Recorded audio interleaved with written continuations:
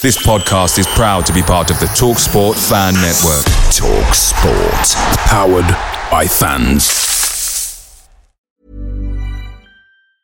Many of us have those stubborn pounds that seem impossible to lose, no matter how good we eat or how hard we work out. My solution is PlushCare. PlushCare is a leading telehealth provider with doctors who are there for you day and night to partner with you in your weight loss journey. They can prescribe FDA-approved weight loss medications like Wegovy and Zepbound for those who qualify. Plus, they accept most insurance plans. To get started, visit plushcare.com/weightloss. That's plushcare.com/weightloss. Hi Ellis Pod fans, it's JR here. Bert's Babes, Hoddle's Heroes, even DiCanio's Dozens. We've had some iconic lineups in our history at Swindon, just like the legendary menu at McDonald's. Parkin or Austin, sweet curry or barbecue? Why not get a McNuggets share box to enjoy the debates with your mates? And thanks to McDelivery, every drop-off can be a home win. Order now on the McDonald's app and you can also get rewards points too. No one wants to drop points at home, and with tasty rewards to earn, you won't be missing out. Only via app at participating restaurants. 18+. Rewards registration required. Points only on menu items. Delivery fee and terms apply. See mcdonalds.com. Hello and welcome to The Loathe Strangers, a Swindon Town fan podcast with me, Rich Pullen, proudly sponsored by the STFC Official Supporters Club.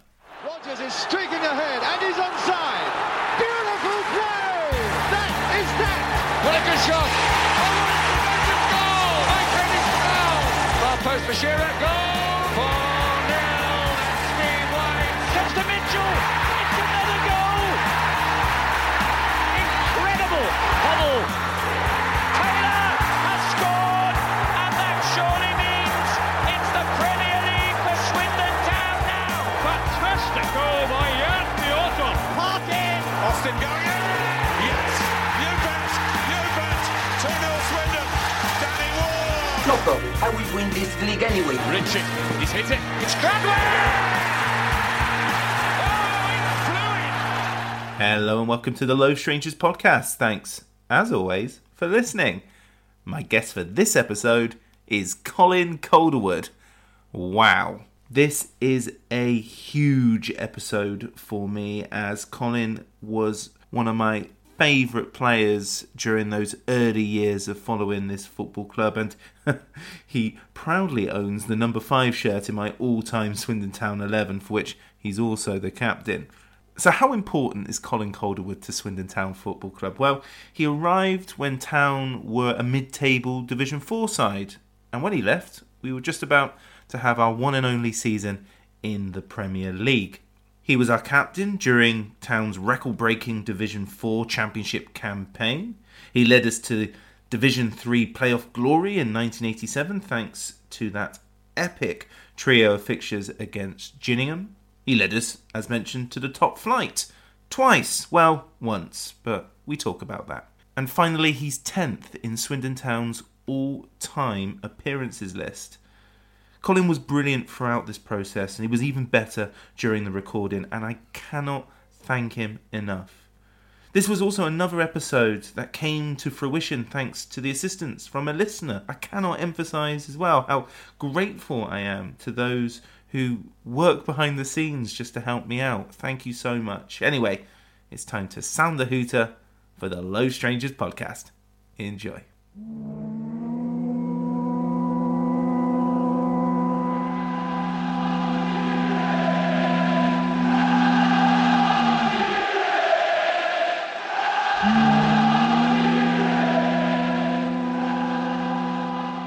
Colin Calderwood, hello. Good evening. I got to be honest, I'm a bit nervous going into this one because I am talking to number 5 on my Rich Pullen all-time 11. I've spoken to number 1, Fraser Digby, spoken to number 3, Paul Bowden, and even number 9, which is Sam Parkin. But now I've got my captain, my number 5, Colin Calderwood. That's very kind of you. There's not much you can say to that, is there? No. But we'll start with the usual question for these podcasts. And that question is, who did you support when you were younger, and who were your footballing heroes as a child? Well, I grew up in Stranraer. I was born in Glasgow, which gets wrong in many programmes that they thought I was born in Stranraer. But we moved to Stranraer when I was 2, So my sort of childhood was following Stranraer, they were in the second division when there was only 2 divisions, and that was probably a Christmas present from my dad's dad. Every year was a season ticket, and that was used to turn up, and in those days used to get anything from 1,800 to 2,500 in for home games. Used to kick off at 2:00 because we didn't have floodlights. Used to be the first team finished on a Saturday, and we'd get home and get the results. So predominantly I followed Stranraer, and then, you know, of the bigger clubs, probably then the first team that captured my imagination was the Manchester United team that won promotion and played in League Two, just because they were, not because it was Manchester United. When I look back, it looks as if we just jumped on the bandwagon. But the brand of football with Gordon Hill and Stuart Pearson, Stuart Houston at the back, Martin Buchan. It was that team that captured my imagination with as I say, their style and the flair that they had in the team and the youngness of it to begin with. And we enjoyed, although we didn't get too much English football where we lived, Sunday afternoons was probably, it was Granada at that time was the channel that we could get again at my grandparents, because we couldn't get it at our house. So it seems archaic now when you're talking about not being able to get any game on a TV, but that's the way it was. I mean, I'm only 36, but I remember finding out results from your time playing for Swindon and finding out, because I wasn't local, in the papers the next day, or even, you know, if I was a bit more streetwise, watching the video printer come in on Grandstand. But it's just crazy that sort of advance in technology and televised football in just the last 20, 30 years. It's amazing, really, and the access, and probably, you know, at the very start of my football career, the way that you communicated with my parents when I was an apprentice at Mansfield was queuing in outside a phone box to make that phone call. So all those things are completely different now, and it really was a long time ago, I know that, but it's when you start to talk about the details of the technology as it is now, and you think back to what it was and how you lived your life as a teenager and a youngster growing up, and getting football scores and watching football, and you know, the only football I can remember on the TV were the home internationals and FA Cup finals, and there was nothing else ever live. So what are your earliest memories of playing football as a junior up in Scotland? Probably the same as everybody else, you know, primary school football that led into regional football, and then from regional, where quite Stranraer's remote. It's, if you want to say where Plymouth is in England, Stranraer's in the southwest, and it's, you know, it'll be, in those days it was an hour and 20 minutes to get to Ayr. It was over 2 hours to get to Glasgow, probably still is, and it's 2.5 hours to get to sort of Dumfries. And out of the school football, when we went to senior school, was Dumfries, which was obviously round about just over 80 miles away. So it was always a 2.5 hour bus journey on a Saturday morning for away games. 2 schools in Dumfries, a school at Dalbeattie, all those far-flung places that sound very exotic and are not. So that begs the question, how does a kid based in Stranraer end up at Mansfield Town? Well, again, it's through the school football, and as when it was very strong then. And from that, you got into regional football, and in regional football, it was always a cup competition. And then the trials to get into under-15s. So, and through those games was probably our only access into the scouts that were in central belt of Scotland, or maybe even the northeast of, or the northwest of England, sort of Carlisle area. So they would be, very rarely would a scout come down to Stranraer in those days. And also there was a local team that we played for called a local boys club, Loch Ryan, which was really had a huge impact on me, because it gave us games on Sundays from teams travelling from Ayr, Glasgow, Stirling, and we also travelled with the boys club and sort of returned those fixtures all round, and that gave us the difference of opposition that you don't get when you're playing the same people time after time in your local region. So between the two of them, that was the sort of first touching point that any scouts or anyone would have taken in notice from, not just myself, but anybody from Stranraer. And we got invited through one of those games or one of the school games to I was invited to join Ayr United Boys Club, and they played on a Saturday at 2:00 in the Scottish League, and would play against Kilmarnock and teams names who you wouldn't know, but Easterhouse, and teams that you would know like Glasgow Celtic Boys Club and other clubs that probably associated themselves with maybe an Aberdeen or a Rangers, but they weren't named those team names at that time. So that's where it was, and I played. Once you played with Ayr United, there were scouts at all those games, and you started to train a bit more and also with a higher level of player.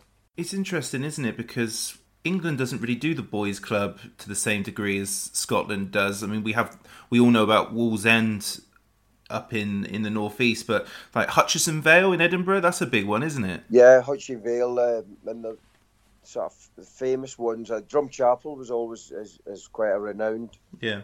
For lots of players that had started in sort of Glasgow and football, Drumchapel. But Davy Moyes' dad was a very big player in and around that boys' club. But you're right, I mean, the boys' club was quite a big thing. It was an association, and you had the boys' club sort of Scottish Cup for various age groups, and we were a small sort of rural town. Like anywhere, they will have some good players, but you probably don't develop as quick, and you're not as hardened as a lot of the city boys, Edinburgh, Glasgow, Dundee, probably all around there. Once you do access them, you had to be lucky that your group was strong enough to compete with them to give yourself any chance. So, and my age group, sort of a couple of years ahead, and my age group as such, been sort of born in '65.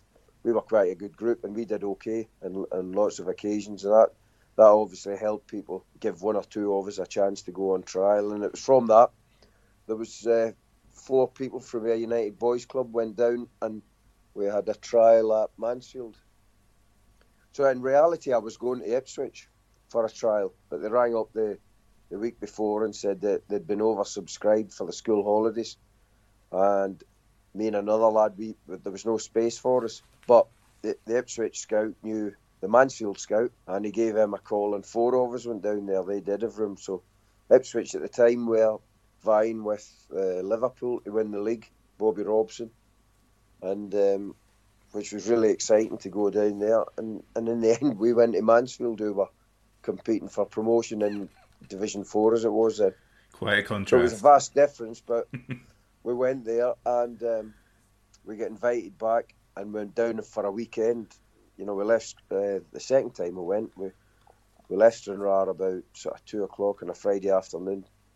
My mum and dad drove to Mansfield with me and a goalkeeper from the United Boys Club, and we got to the hotel or the ground round about 10:00, 11:00 at night. Went to bed, got up, and then played Notts Forest A-team with Mansfield A-team. So, which was opened age, and we were then probably under 16 at that age, and we were playing against apprentices and full pros, because that's the way the age groups worked at that time. Well, there's only one way you can get fit is to run, and most days we go out here and we run to start with, and then we play with the ball. In 2019, moving from Stranraer to Mansfield's a pretty big deal, quite a daunting move. How did you find it? Well, in the end, it's if you wanted to progress, you had to leave Stranraer, really, in reality. Mm. So probably a little story that happened, which I've told quite a few people. So Mansfield signed. I was still at school. I signed my papers. They offered me an apprenticeship, and I signed. And they said they couldn't register that until I'd left school. So I had to finish my exams, which was March, and then I would join them end of June, beginning of July, whenever it was. In the meantime, I still playing with Ayr Boys Club, and we played in a tournament. And I ended up getting an offer from Glasgow Rangers to go on their ground staff. And the way I was approached was basically I was asked, the guy told me who he was, and he was scouted for Rangers. And he would ring my dad, so he rang my dad. He asked me what school I went to, Stranraer Academy, which is in Scotland was just an open school, a mixed school. And if truth be known, he asked me, he says, "You're not one of them," meaning a Catholic, which I wasn't. And I knew exactly what he meant. Mm-hmm.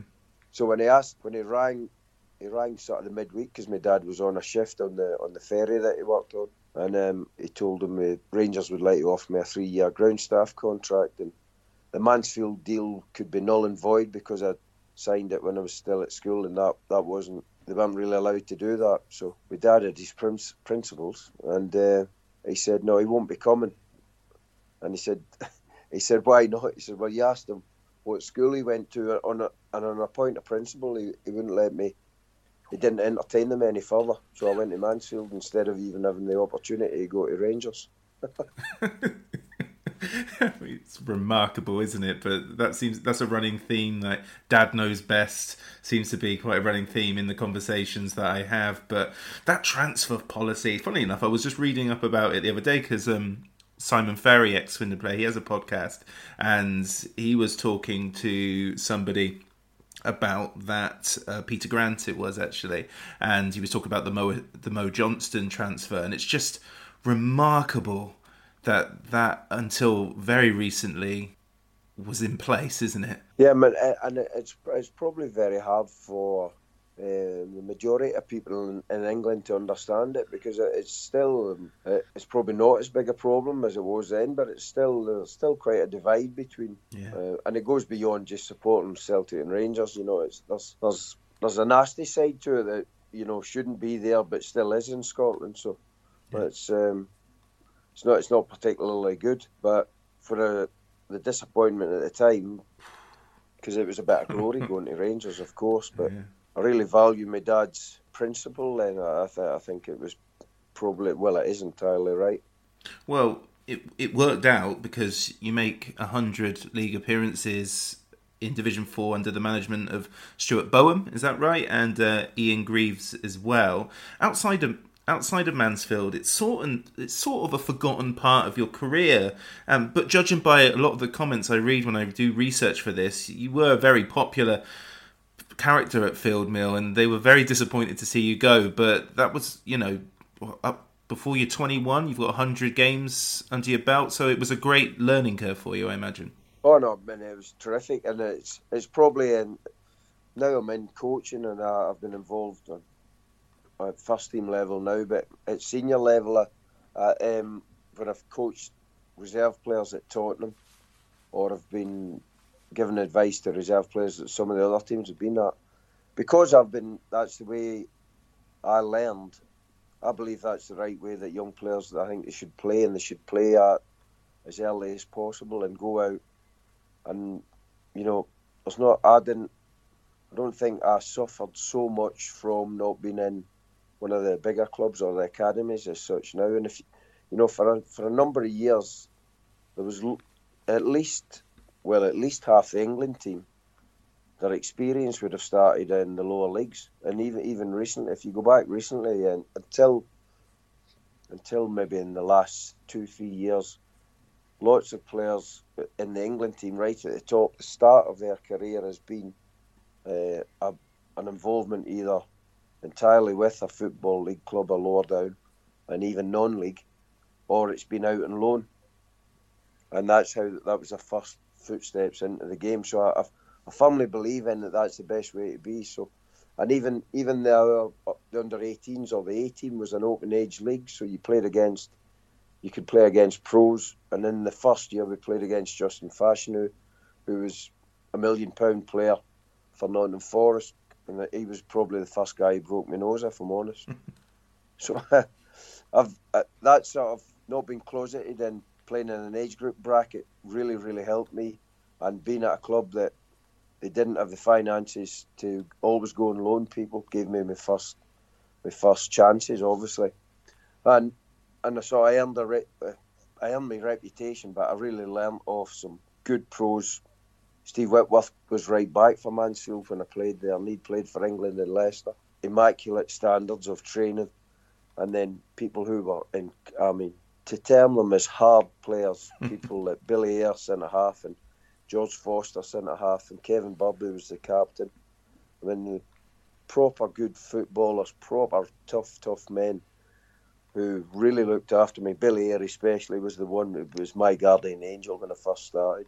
And whenever anyone took a liberty with the young centre-half next to him, he pointed out that don't do that again or I'd see them in the tunnel.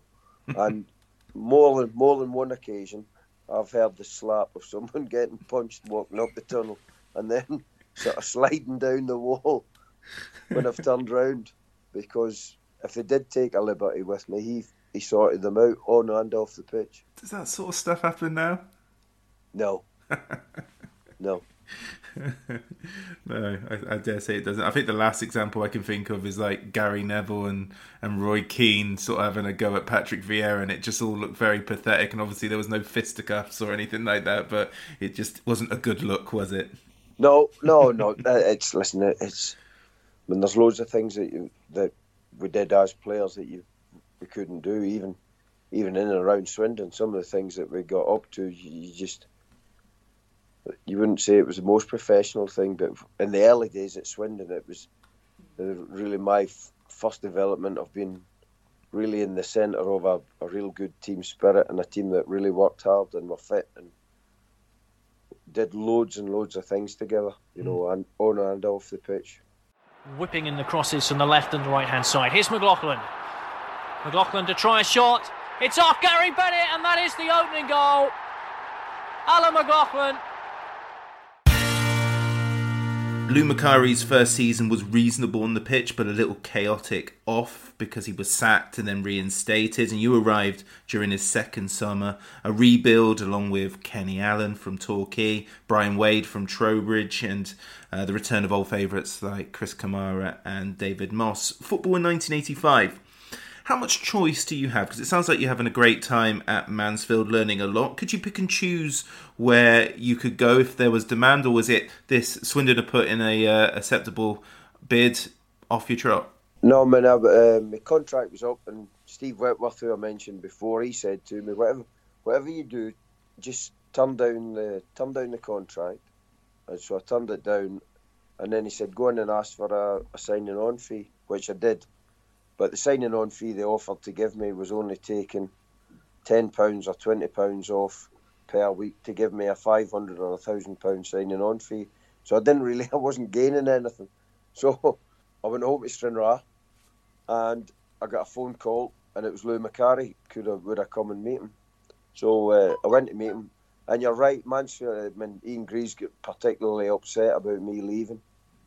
But in the end, the deal to go to Swindon was obviously financially better, and Lou Macari being the manager and being obviously ex-Manchester United but also Scotland international, it was quite prominent in my childhood. Yeah, a member of that second division side as well, isn't he? Yeah, he would have been. So all that sort of lent itself to thinking it's exciting. And also what happened towards the end of the previous season, Swindon had one or two results that were quite out of the ordinary by sort of real heavy away victories, and they just stood out in my mind when I was at Mansfield that obviously something good might be happening there. So that's it was the opportunity. I went down, and that was really the beginning of me sort of growing up and a huge part of the development of what people think my career is. Sure. So Lou Macari, they say don't meet your heroes. Well, you went and played for one of yours. How was Lou? Yeah, no, it was quite an eye opener. Quite an eye opener because, as he's been well versed about his fitness, and in reality, it gave me the base and the foundation for having any chance to play higher up, or even play in Division 4 at that time, because the training just was extreme, and it certainly helped me. It definitely helped me, and probably the early style and being able to use a little bit of the experience that the tough boys at Mansfield had shown me, and standing my own 2 feet a little bit.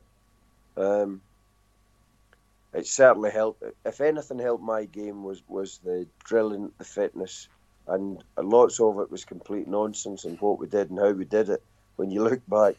But you just got on with it because it was in my head and in my mind, he was making everybody slightly better. And from the beginning, after a fairly awkward start, we were beginning to get slightly more successful. And the way the season went, so you just, there was a group who would have done almost anything, he said. Yeah. And we did some remarkable bits of training, which I'm sure I'll be able to tell you about. People from, say, maybe my generation and a little bit younger, because I started watching Swindon under Ozzy Ardiles, so I missed the Macari era, unfortunately, but a lot of what you say, people relate to the Di Canio era, this sort of hard training regime, but ultimately getting the best out of the players. And I get so many requests from town fans about the Macari era to try and get Macari era players on. And what I would love to know, and you're going to go there now, is just what is extreme? Because it doesn't sound like you're going to make Carl Noyle or Mark Richards do this at Cambridge at the moment. But what is extreme, and how did you sort of sign up to it so readily?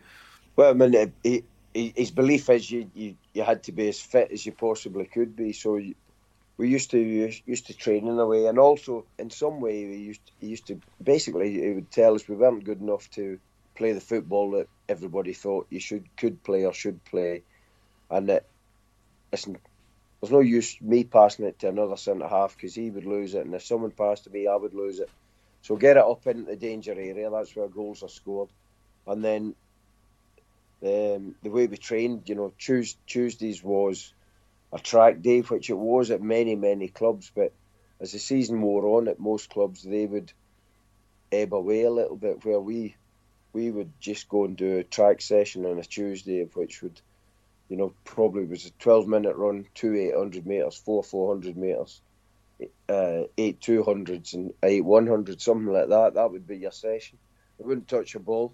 We wouldn't need to touch a ball because we weren't good enough to do with it, but if we were fit, we might be able to compete. That was the sort of mantra.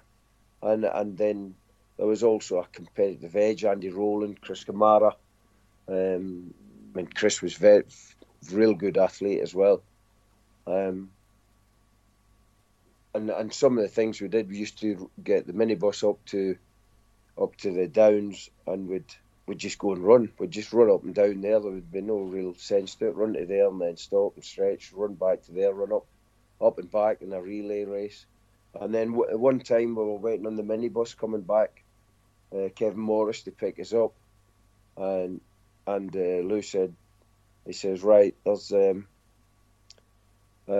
first 10 that run round that tree and put their shorts in their head and run back up can get in the minibus, and the other 6, the last 6, you're going to have to run home.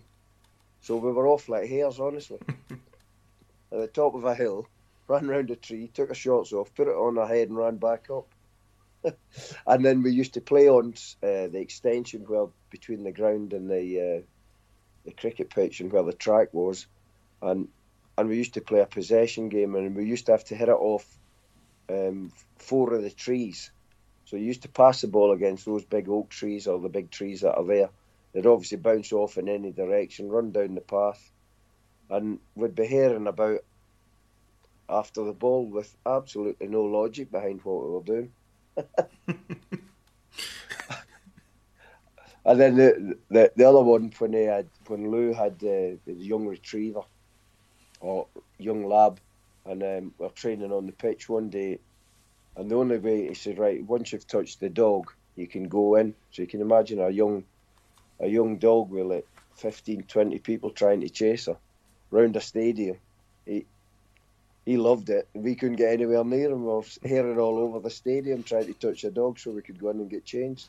And there was no members of the squad that was like, come on, Lou, we're footballers. Let's play some football.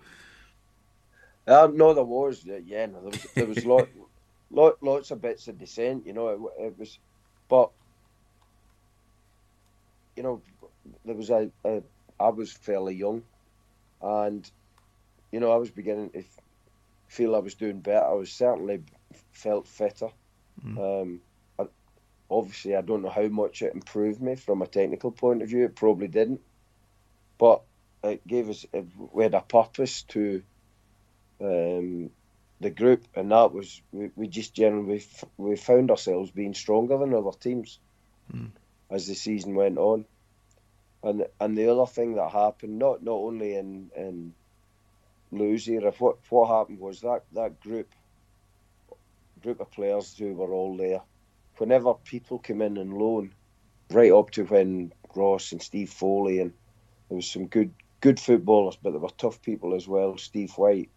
When people came in and loaned from other clubs, whether it be a Tottenham or a Millwall at that time, we had a couple of boys from there, or Southampton, the first thing that used to happen was someone would absolutely hit them with some sort of tackle in training and find out what their reaction was.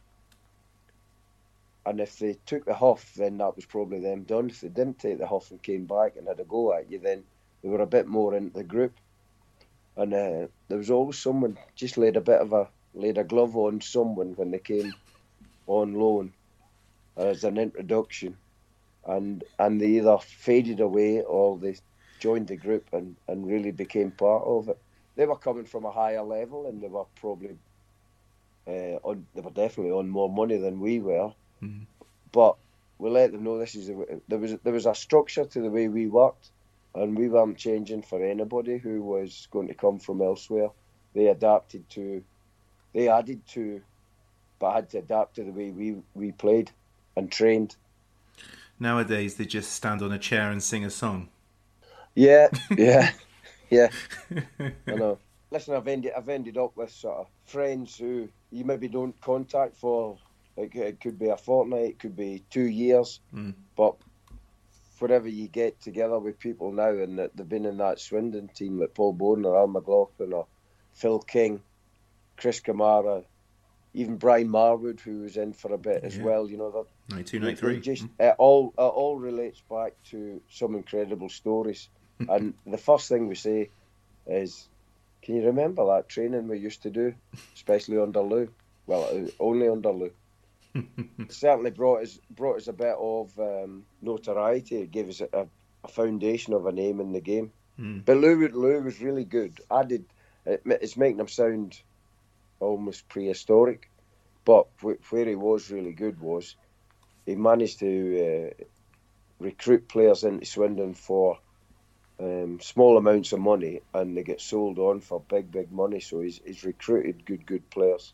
No, players who improved. I completely agree, and I'm kind of sympathetic to players from your generation who go into coaching, because there's been a real transition of how you guys were educated, and you either got to get on board with the modern techniques and philosophies, or you're pretty much finished in many ways. And you've had, your coaching career is almost as long as your playing career now, so you've had to adapt but keep some of the same things that you learned as a player, but also adjust to the 21st century, for want of a better phrase.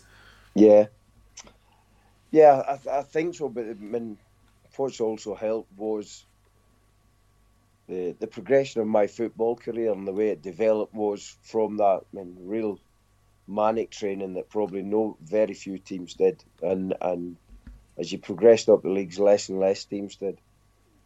So when we were in what is the Championship, we played Aston Villa, and there was a stage we used to run. It was a 6-mile run, and we'd leave the ground, we'd go in 2s and 3s, and we'd go out the players' entrance in 2s, like a 3-minute gap, over the magic roundabout, up out towards the post house, and back round and down, back to the ground, and we went. We were good at it.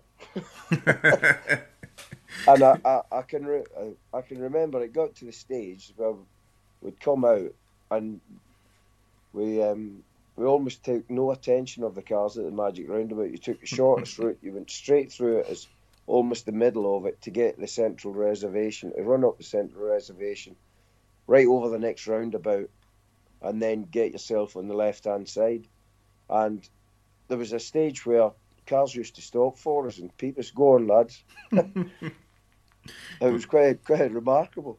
That's probably been enhanced a little bit, but we were off like hares. Amazing. Well played. Hoddle.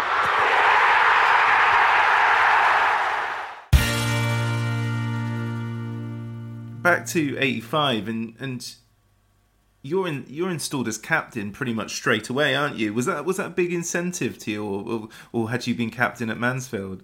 No, I hadn't been captain. What happened was I was pretty rash, impetuous as a defender, and I was right on the verge of getting suspended very early on. After probably, well, you could probably tell by whenever my first game as captain was. I can't remember who that was, but Lou said, "Listen, let's make you captain so you can meet the referee, and that might help or might build a relationship, because at the minute every challenge you make you're getting booked." And remarkably, I was on, I think it was in those days, 18 points or 20 points took you over, and I was one booking away from being suspended for 3 games, probably around about this time of the year, end of September, early October. And remarkably, I didn't get booked again that season, or I didn't get booked until the bans had almost ceased at the end of the season. So well, that was why I was made captain to begin with, just to meet the referee and try and keep me a little bit calmer, probably to give me a bit more responsibility.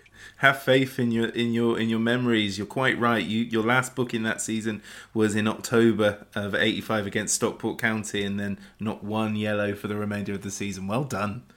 Yeah.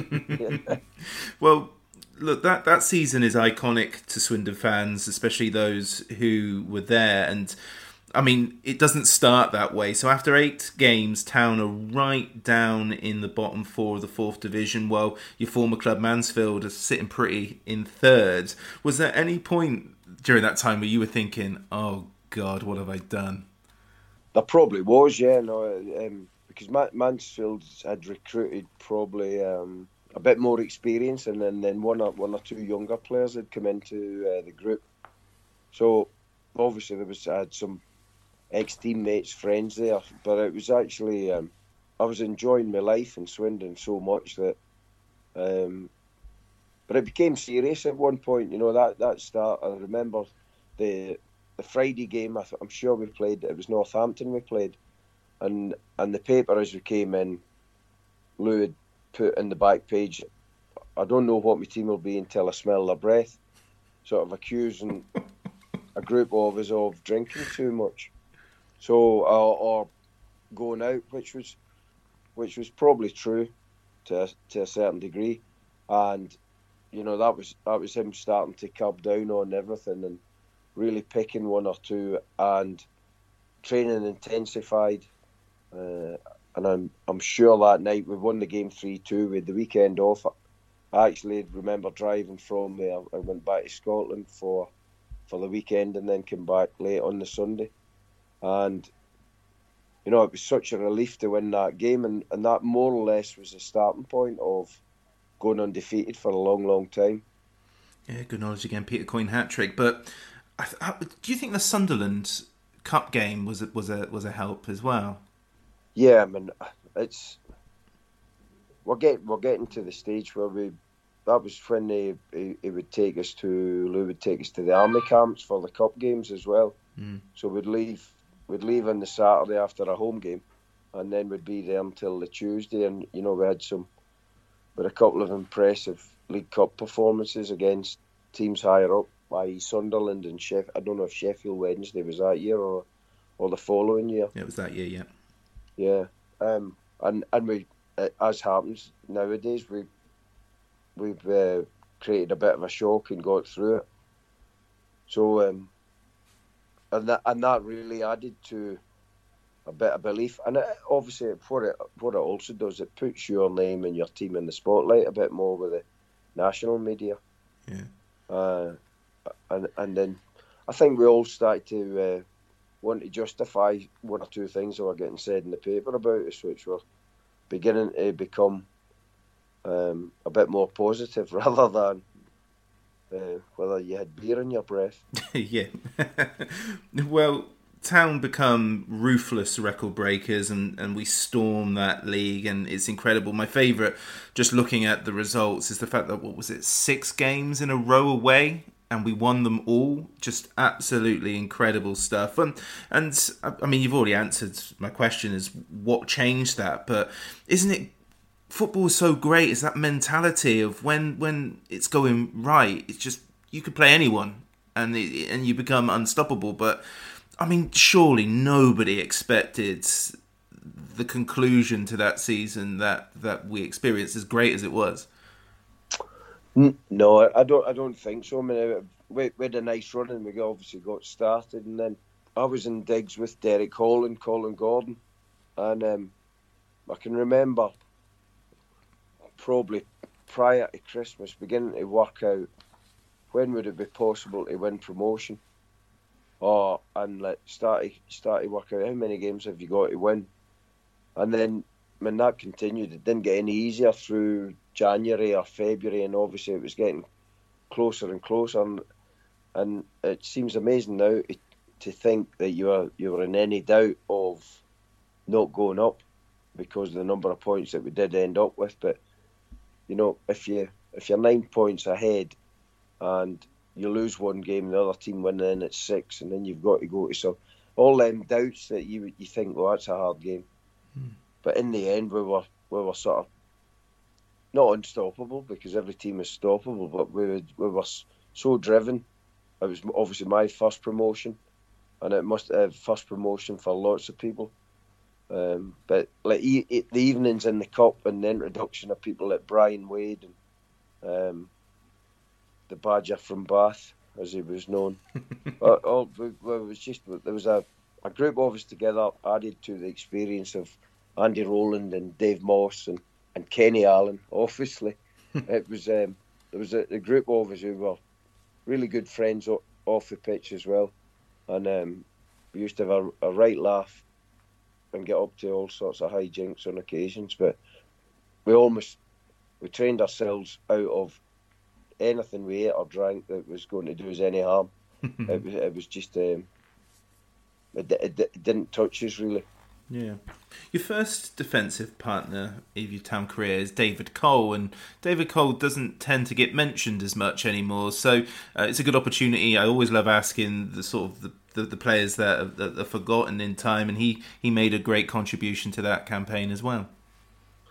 Yeah, I mean, we were Dave Cole, Colin Gordon, Brian Wade, Derek Hall, myself. We were all in the digs on Shrivenham Road, right on the corner to begin with. And then Lou moved me out, and he moved Colin Gordon and Derek Hall ended up coming with me and went and stayed in digs with Harold and Maud, and they started to look after us, and that was so we were stuck together. But he got us away, and it sort of put a little curb on a house just full of 6 young people growing up. Kenny Allen moved in and looked after 1 or 2 people who stayed in there, so there was a bit of control exerted on that end of it. But David Cole was, listen, he gets absolutely no mention at all in lots and lots of occasions, but he was so important to us because he'd worked in a bank. He was the only guy with a card or a debit card at that time. So he could pay for, when we went out for a pizza or a meal, he could pay for his debit card, and we were able to give him cash. And if we didn't have cash, when we ran out, he would put it on that and we'd pay him back whenever we got our money. So he was invaluable. I've got no response to that, to be honest. Outside the box to Moncur. Good run by him, and now Maskell.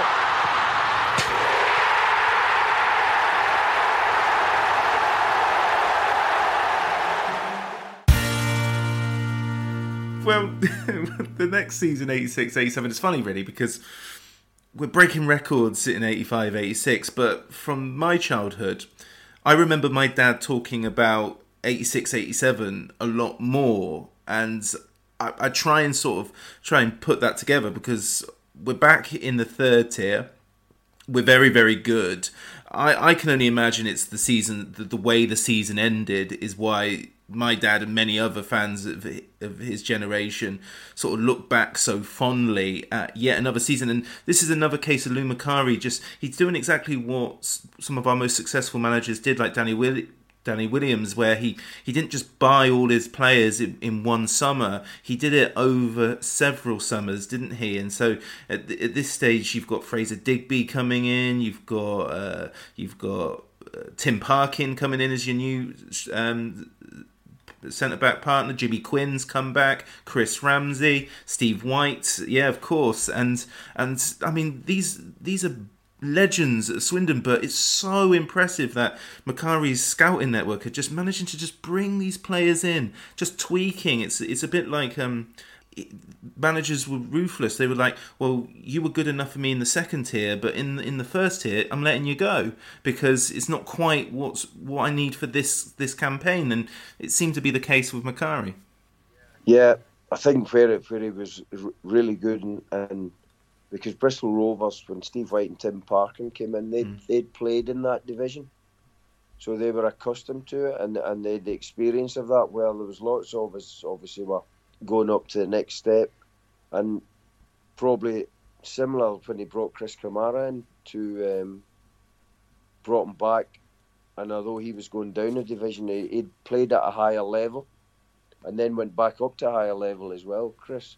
So people like Dave Bamber as well had been at a higher level. So there was enough people who'd been a step up or two steps up to give the rest of us a bit of a backbone and a bit of a spine to sort of breathe off and develop off a wee bit. And I think Tim Parkin and Steve White were very, very important signings that year, just because Steve, just for his aggression up front, and it suited Lou's style of play almost perfectly, and his application, I mean, he was a complete and utter runner, and his application was perfect because he wanted to train hard, he wanted to be the fittest guy.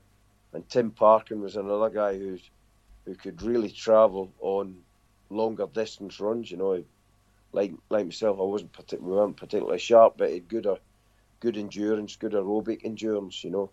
And he was good in the air. He could stand against the bigger strikers, the more powerful strikers, better than I could. Yeah, I mean, I'm going to ask you for anything that stands out from that year, because it is again quite impressive. But the thing that I was alluding to before is that conclusion, because it's a hell of a slog for you that year. You play 64 times in all competitions that season, and it all boils down to one: denying Bristol City a playoff place, which I know, being a resident of Bristol, they still talk about that now, because all they needed to do was get a win at Ashton Gate against us, and then Peter Coyne goes and gets an equaliser in the second half, and it kicks off at the end of the game, you know, standard thing from the 80s in Bristol City. And then, of course, the epic playoff games, firstly against Wigan and then Gillingham, which is, when you look at the format now, it's ridiculous, isn't it? Having to go all the way to Selhurst Park to finish it off after two other games.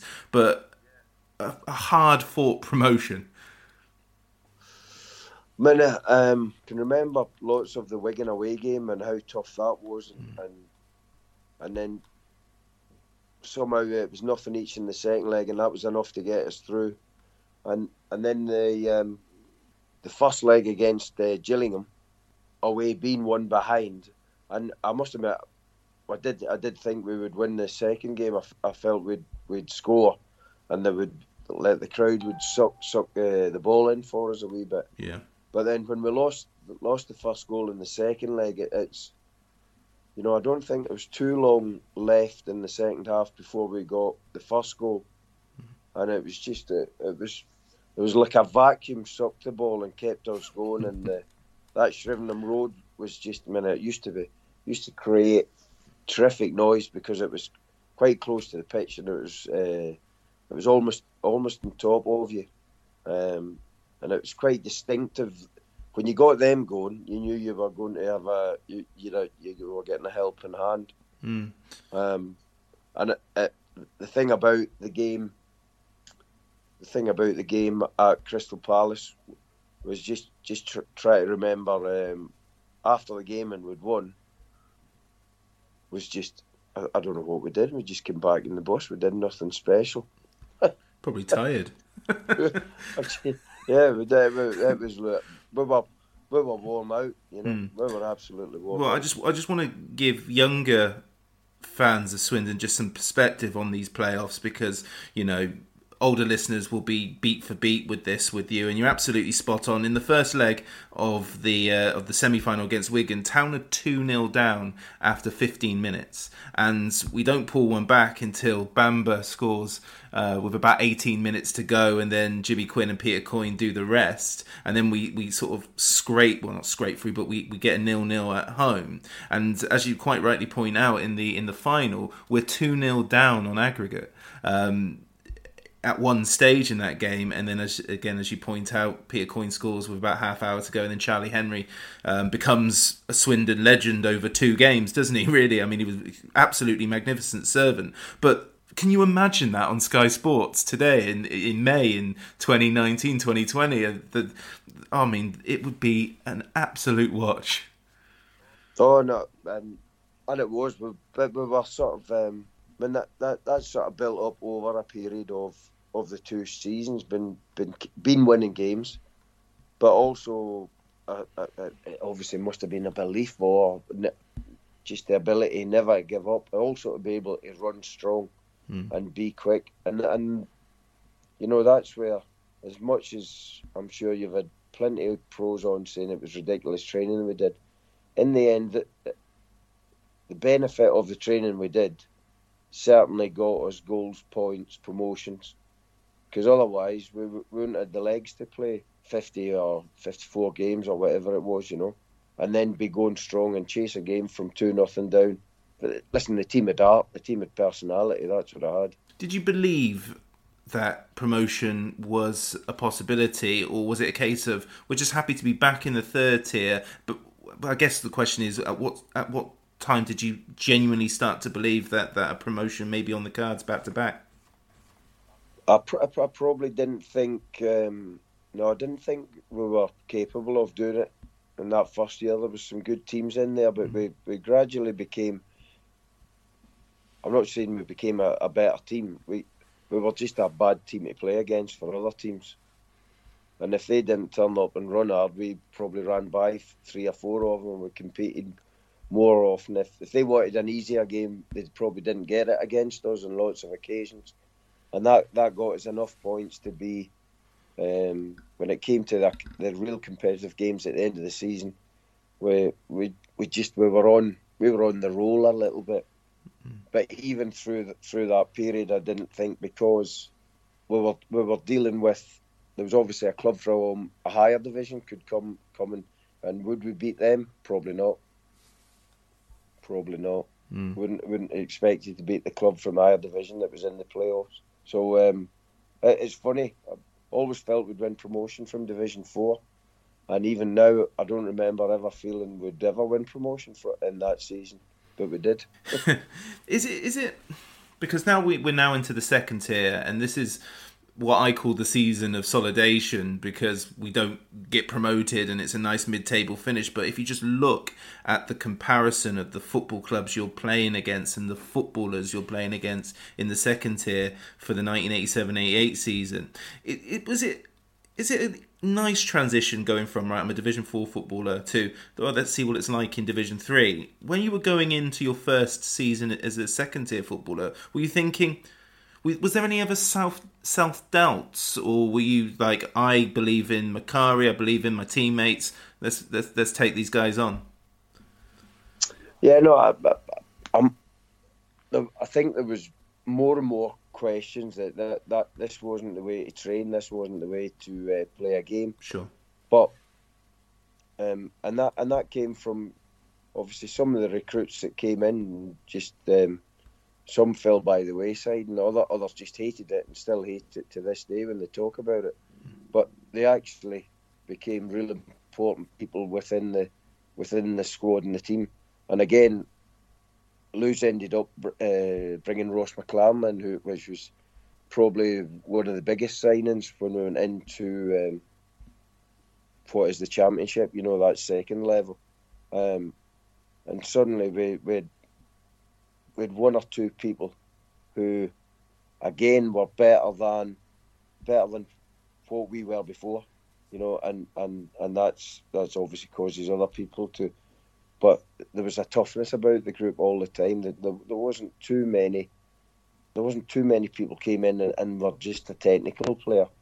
They were technical, tough, and they had some sort of physicality, whether it would be pace or whether it was just a pure endurance. Yeah. And listen, we all, there was enough squabbles between all the squads that you'd say it was all about team spirit and everybody got on. Not everybody got on within the dressing room, and there was one or two little fights and altercations as you would normally have. But at the end point, we fought and ran hard for one another when it came to the games.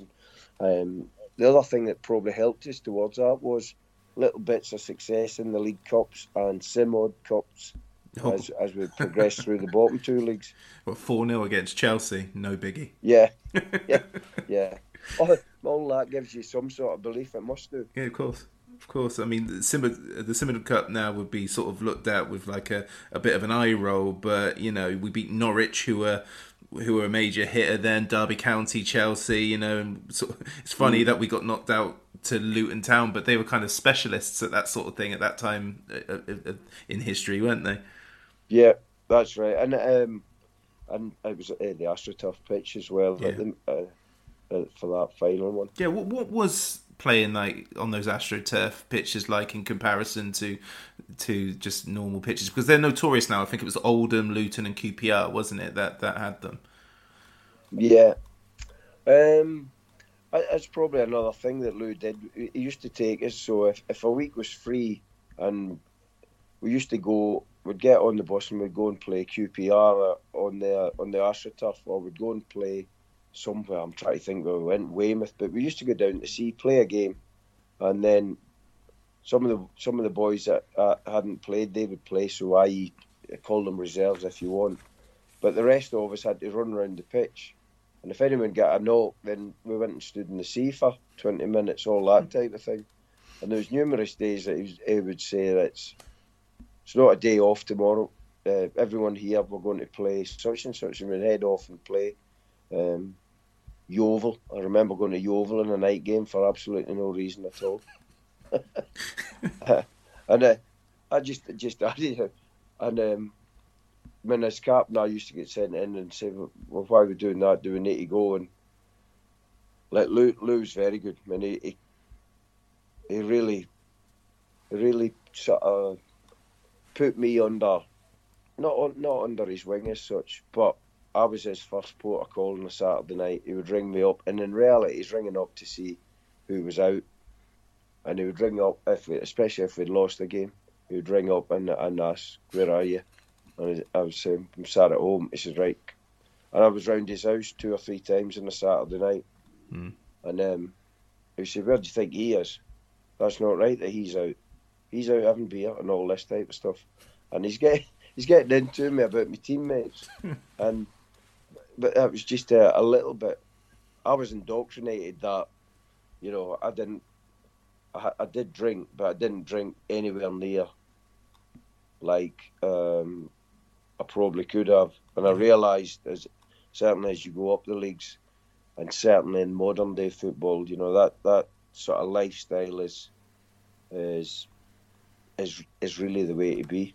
Yeah, it's funny because I think now, especially with social media and so forth, I think back in the day, again, I can only go with my dad's sort of memories, but my dad will swear blind that he saw an ex-Swindon forward called Arthur Horsfield put out a cigarette as he was just running out and things like that. And now, because of social media, I think there's more outrage, especially when teams are struggling, that they're out and about on a Saturday night, aren't they? And it's a fine balance when you're athletes.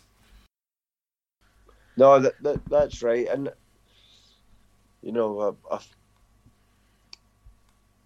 listen, just because you may be out and you have a drink, and obviously as we matured, we ended up getting married and having kids. So your lifestyle definitely changed from a single person to having a wife and having children and having a house. That was another thing that Lou was dead against. That he didn't want. He said, "Why would you want to buy a house? You pay too much money for it." And at the time, house prices in Swindon were sort of, going up rapidly. Up doubling within 6 months at one stage. And he wouldn't. He didn't want to give you any more money because you wanted to put a deposit on a house or buy a washing machine. Have you heard the Peter Coyne story? No, I haven't. Peter Coyne went in and asked for a rise, and he said, "What do you want a rise for?" He said, "Well, we've just had the second baby, and we need to get some furniture for the kids' room." So within a week, this trailer went down his road with 2 pine wardrobes from the chairman. So he didn't get his rise, but he got his furniture. Got to keep your cards firmly to your chest when it comes to those sort of requests. That season, before we move on to the next one, because I do appreciate we've got so much to talk about, was the first season pretty much in your career where you had an injury that took you out for a fair bit, wasn't it? So what was that like, watching sort of that you're at the highest level that you've played so far, and you're missing, I think in the league you missed well over 10 games, didn't you? So what's that like for a pro when Yeah, no, it was when I'd had such a good run of games, being not missing a game. It was quite. Listen, it's only from a selfish point of view. I thought that nobody likes being out the team, but it also gives you a little bit of chance to sort of take a breath, reflect, watch from a different viewpoint, not be in the pressure cooker of the game sometimes, and somehow also gives you at some point you've got to let your body recover from. I think I'd been sort of 2-3 seasons without missing any game at all. So in some ways it might have helped me. Kerr plays it back in again and no offside, and Taylor has scored, and that surely means it's the Premier League for Swindon Town now. Well, the following season, you're back to your freakish nature of playing pretty much every game. I think you only miss a few games that year. And it's kind of like, I look at it as somebody who started supporting Swindon after this season. It's a bit of a heartbreaker, really, because we're kind of nowhere near promotion candidates for a lot of that season, and then we are the momentum team at the end, but unfortunately you have to go up against the Wright and Bright strike partnership, who really do just down us that in those playoffs, don't they?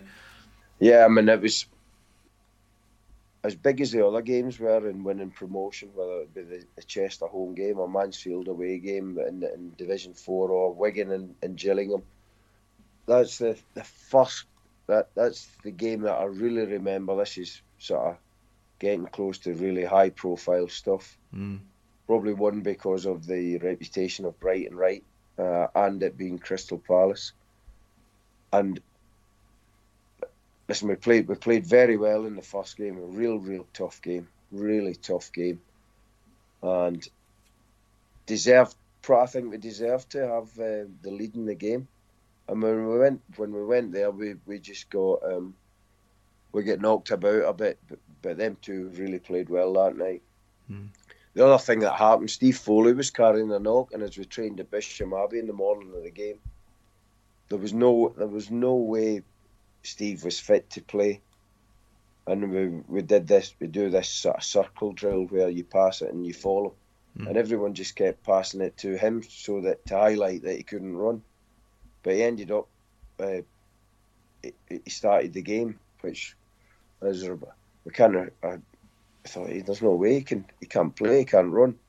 But he was tough old boy, and he strapped himself up and went out there. But we get sort of washed away with the emotion that probably we had against Gillingham in that second leg. To come back, they had an appetite for the game, and they just in the end, their better players were too good for us. Steve Foley, anyone from that era, and Steve Foley was playing when I started going, and he was a very, very good footballer. He was Player of the Year the season that we're talking about right now, a season that contained champions Chelsea, second place Man City, third place Crystal Palace. This is a competitive. Yes, it's second tier, but these were massive teams back then. Sorry, Crystal Palace went up in the playoffs; they didn't finish third. But Steve Foley is it's a funny one because we hear a lot of stuff about what happened after, and we're not sure. But he was a hell of a footballer, but a bit of a character as well. Yeah, no, he was funny boy, very funny boy, and another thing that sort of the togetherness of the group was that whenever we were away games, I used to travel with your sort of suit carrier for the away game, put a suit on, and you put your tracksuit in on the Saturday, put it in, travel back. When we get back, we used to meet the wives and girlfriends in a bar in town, and we used to walk in and be able to leave like anything from 6 to a dozen suit carriers at the door next to this bar. And all the wives would be in there together already. There was that sort of harmony within the group. And is it Rudy's Wine Bar? I don't know if it's even still there. Don't know. You probably don't know. No. But at the top of town, and almost the bus used to drop us off there. We get off and go in and get welcomed in. It was you just thought we were famous. This season is also. Really, when I was talking earlier, I was talking about Macari's transition, and this is the end of the Macari era, but what he left, David Kerslake aside, is pretty much everyone for the following season, which is, of course, Digby, Hockaday, Bowden, Jones, yourself, the late, great John Gittins, Steve Foley, White, McLaughlin, McLaren, and Foley as well. So, Macari leaves. That's a huge disappointment, I'm sure, but my goodness, he left the squad. He did, and then the great bit about when Ozzy came in, it was a complete change of style, which was sort of really refreshed everyone. And he gave everyone the confidence that Lou probably didn't. He didn't give you the confidence to be able to play in that way, but it got you drilled and got the team really committed and fit, etc., etc. So, but Ozzy was helped undoubtedly by the group of people and the toughness, and there was still a hard running team within his more expansive style of play, and I'm sure. Listen, we surprised ourselves, never mind anybody else, in terms of the football that we started to play that year. So when Macari does decide to go to West Ham, was the feeling more, was it upset, or is it instantly like, okay, we got Ozzy Ardiles here, let's see what he's got to say, because that's a World Cup winner coming to Swindon Town. That's ridiculous. Yeah, man, I can remember when they announced it, and I'm sure my wife, I think she asked her mum who'd get the job, and she said Ozzy Ardiles, and I'm sure I said, no, she's obviously got that wrong. and lo and behold, she hadn't. So listen, that was great. It was a great lift for everybody. It was, and no one expected it to be the way it went, because it just we went to another level with a different style, didn't we? Yeah. And suddenly we weren't only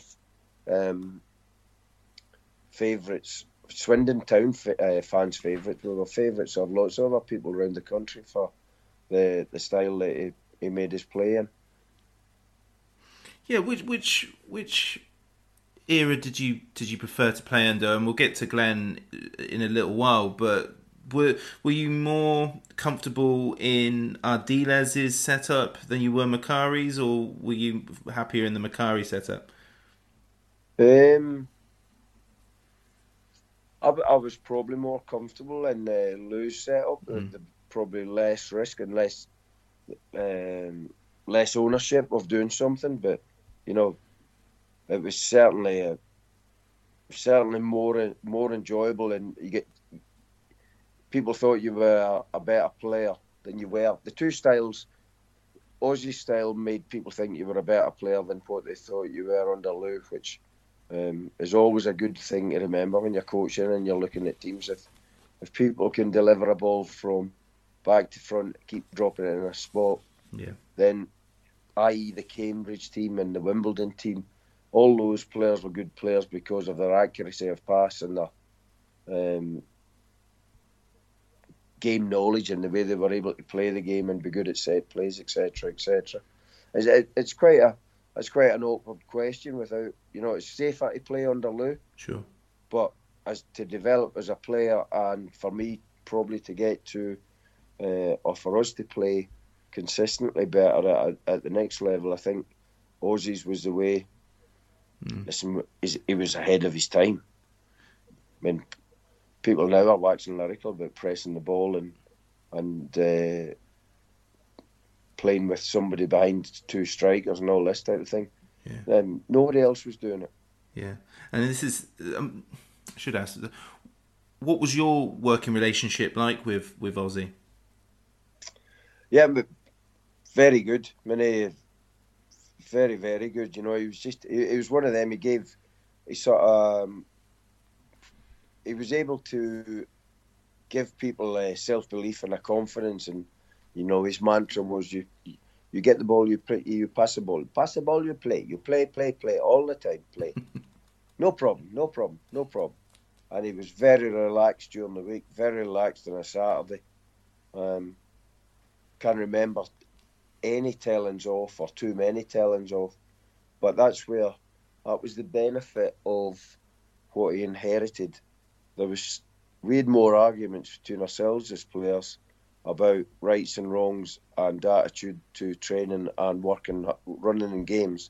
That he would never had to tell anyone to do that, because we used to fight like cat and dog and bark at one another at half time and during games. Myself and Ross McLaren and people like that. I mean, Steve Foley, the sort of. We weren't just tapping each other on the backside and saying well played. We used to get into one another quite a bit. Yeah. And Ozzy used to have to calm us down on lots of occasions. I think one thing that I notice about Ozzy Ardiles' era is, and I might be completely wrong here because of generational things, because I miss them, but he seems to utilise the youth system a little bit more. So you've got people like Fitzroy Simpson, Nicky Summerby, Paul Hunt coming through. You don't really see that during the Lou Macari era, do you? No, but I think I was young, so I was 20, 21 when I first joined. Charlie Henry was still fairly young. Sure, yeah. Alan McLaughlin was there with Lou as well. He brought him in, and Fraser Digby brought in. He played him in League One as a young goalie, and when Kenny Allen left. Yeah. So that it maybe didn't come through the youth team at that time. But he was finding them. Yeah. He found them, the two boys, Allen and Fraser from Man United. Phil King would have been fairly young as well, when he first came in. Yeah, fair point. No arguments with that at all. Did you ever think when he was sort of training with you as a teenager that you'd be working alongside Paul Trollope quite often in the future? No. But the way his dad was, he went away and earned himself a great career by leaving. He did. Yeah. They did terrific, and the way that Swindon went up probably hampered Paul playing for his hometown club. Without a doubt. And if we'd been a League 4 club, Division 4 or League 2 club, and not had that sort of rapid 2 steps up, absolutely no doubt he would have played for Swindon Town. Yeah, there were about 4 or 5 players from that generation that definitely would have played had we been even in the Championship for an extra season. They would have made it at Swindon. Completely agree with you there. Well, let's continue with 89-90 because it's a hell of a season. But first, you score from the halfway line. Yeah, I was against. Funnily enough, we'd been to Aussie had taken us away. We'd been to Spain in the after the previous Saturday's game, and we'd had sort of golf and a couple of nights out, and we came back. We played the game. I think we were 3 up at half time, and which was just as well because we couldn't raise our legs in the second half, if I'm honest. And you know, I can still. It was a fairly blustery day, and there was a free kick, and Paul Bowden had his hand in the ball, and I just spotted the goalie was quite a long way. I thought, I'm going to larrup this, so gave him a shout to get out the road and ran up and gave it a whack, and lo and behold, the wind took it and it flew in. I'd be dining out on that for years if that was me, I tell you. Yeah, it's but I mean, there's I think if there was a goal I remember, it was a goal in sort of. There was one against Exeter where the ball's come out and I've been at the back, and I've lifted it over the defence coming out and against Exeter in Division 4, and then something a little bit similar at Notts County in the next season. I remember them more a little bit because I've sort of lifted it over a defence rushing out and been able to hit it on some sort of half volley or something. They're the goals that I think were better actually. I would say the one in 92-93 against Newcastle, which from the corner. Oh right, that 30-yarder. Yeah. Which I'm pretty sure they thought hit your hand. Is that? Yeah, I remember that. I came off round about my wrist or my hip and what have you. That was a real game. That was a proper game. And we'll get to that season in a bit, but we need Paul Bowden from the spot for Swindon. He scored!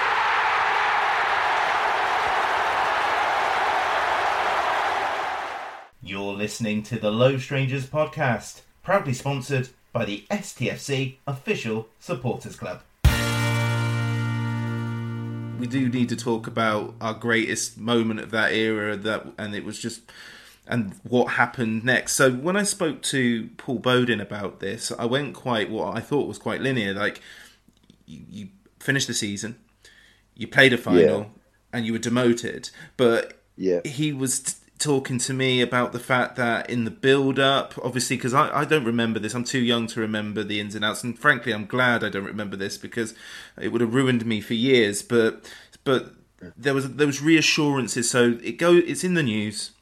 There were reassurances that whatever happens, the winner will go up. It sounds like Sunderland were told that whatever happens, Swindon are probably going to get demoted. That's something that he heard on the grapevine.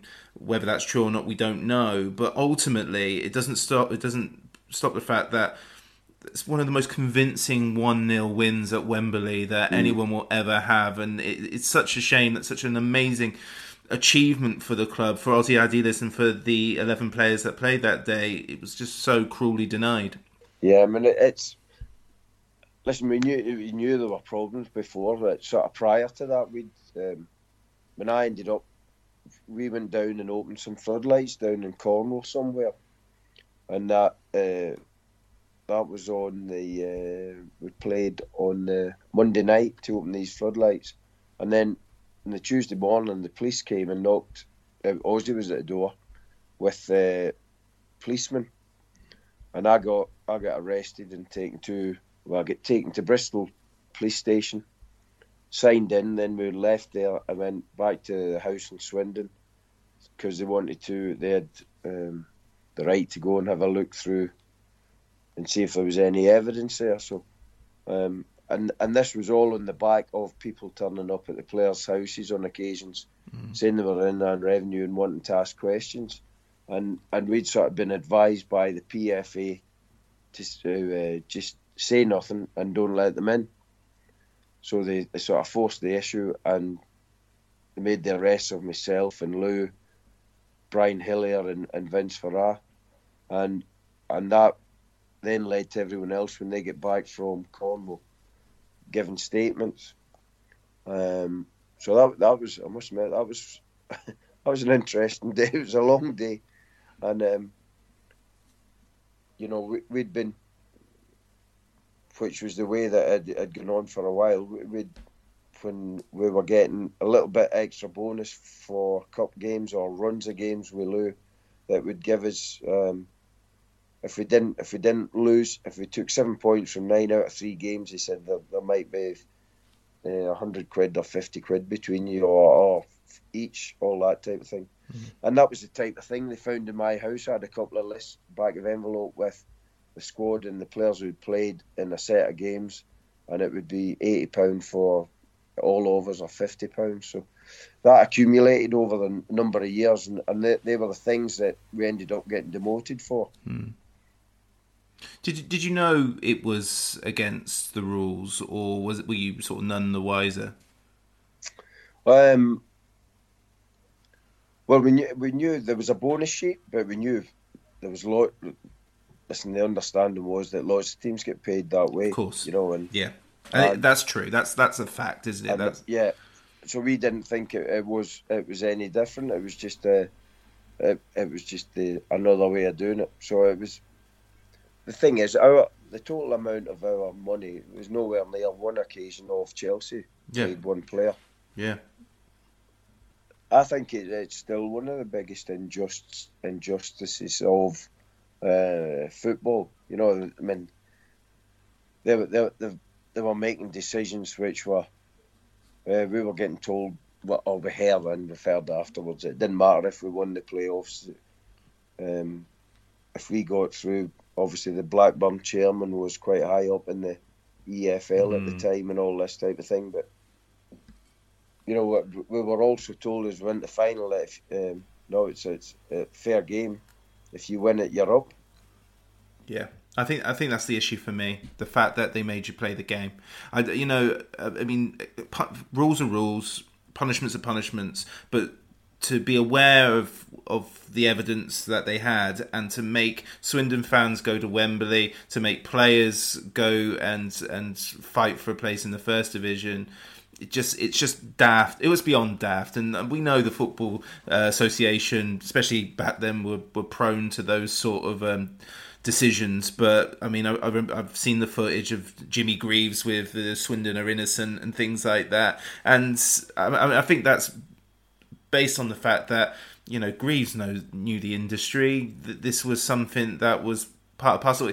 I mean, a lot of the things that Swindon Town fans say is they were made an example of, which is remarkable. But I sort of lean to the conspiracy theory that there were people with interests with other clubs elsewhere that benefited from it in the long term. Yeah, no, definitely. I don't think it's now. And the time that we actually win that promotion, none of that money was getting paid in that way. But that's the problem. Yeah. So the team's been punished for what happened, even though, listen, I was there and I benefited from win bonuses and a signing on fee. But that none of that was happening. Yeah. Well, certainly none of that was happening through that season that we actually went up. Yeah. So we've been punished for something that happened the previous year and the previous year before that, etc., etc. So, which makes it even worse for me. Yeah, absolutely, completely agree. And thank you for sort of talking your way through that so candidly, because it's a difficult period. It's a difficult thing to talk about. But what is so reassuring for me is that that squad are still hugely fondly remembered in such a significant way. I mean, that back four is the stuff of, there are going to be people listen to this whose back four, that's the dream team. Kerslake, Bowden, Calderwood, Gittins. Gittins, who we lost in 2019, his legacy is weirdly sort of been overshadowed because Sean Taylor replaced him, but John was...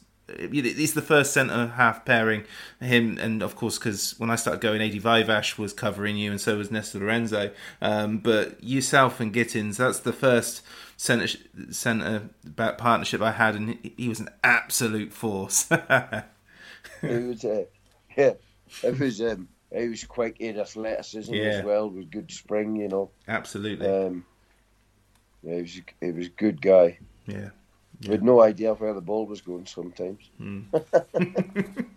So do you think the following season, we'll talk about a happier Wembley experience later, but do you think the following season, it's a bad one for you because you get injured, but do you think that was a real hangover from the summer before? Yeah, I think definitely, and obviously we lost a couple of players, and losing a couple, and I think it's probably not so much physically, because I think we won the first game, didn't we? Started the season with an away victory at, where would it be, Fulham, Charlton, something like that.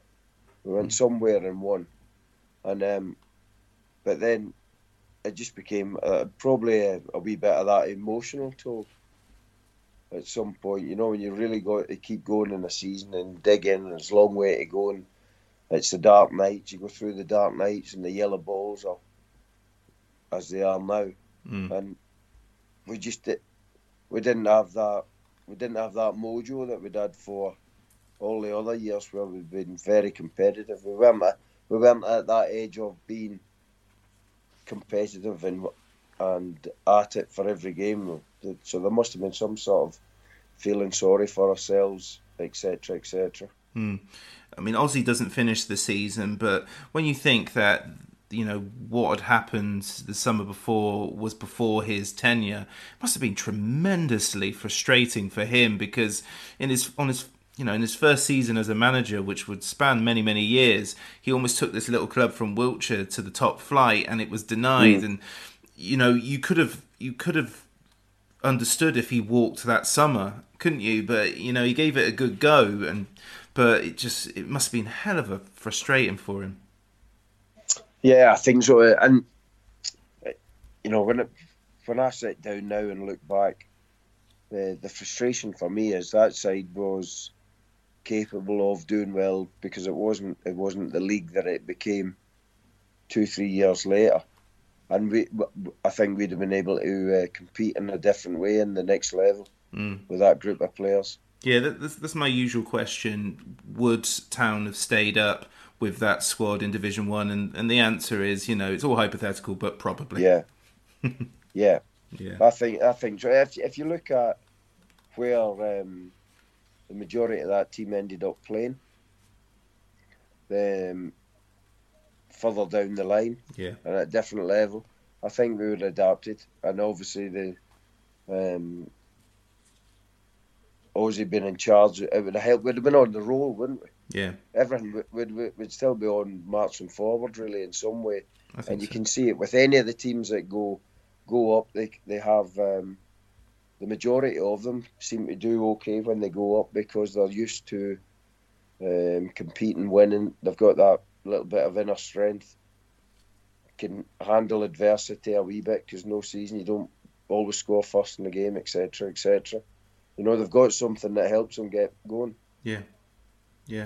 Well, yeah, that season, so 1990-91, that's the season where I go to my first game. And of course, it's a worst season in several years, which is a running theme in my time supporting Swindon Town. Yeah. But one thing that Ozzy did give us, and that was the delight that was Nesta Lorenzo, his parting gift before he went up to Newcastle. I just spoke to Nesta, who was an absolute gentleman. What a nice guy. Yeah, it was. I must admit, we were a wee bit starstruck because of what he'd done and who he'd played for, and being where he played for Argentina. Wow, it was such a coup to get somebody like that in. And that's just I now know that it's the association helps to bring people of who you know, or you're it's only Ozzy got him there. Yeah, of course. Of course, and we'll learn that, you know, only Glenn Hoddle could attract some of the players that he brings in. And here's Foley. Far side is Bowden. Bowden's cross up in the air. Belgate punches away. Comes to McLaren, who hits it through a crowd of players, and he's found the net. That could well be the winning goal with just 3.5 minutes remaining of extra time. Ross McLaren, his third goal of the season, second in the Littlewoods Cup, through a crowd of Bolton players and into the back of the net.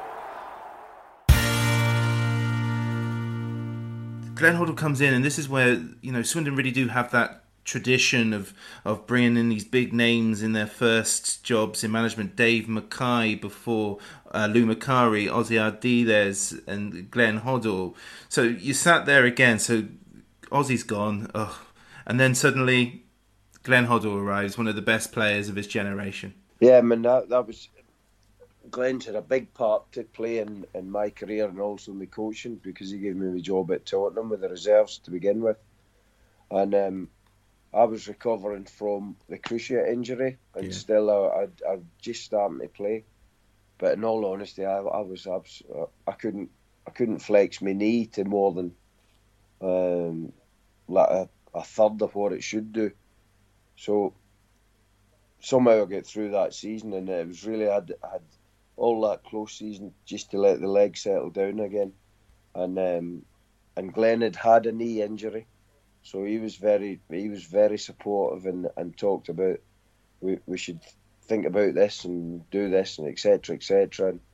And he was really quite comforting to talk to about it, because at one stage that injury was may have or could have really finished my career to a certain extent. So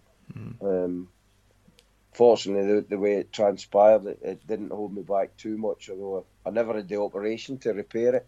So I've played then without any cruciate ligament, which on occasions caused a bit of a problem.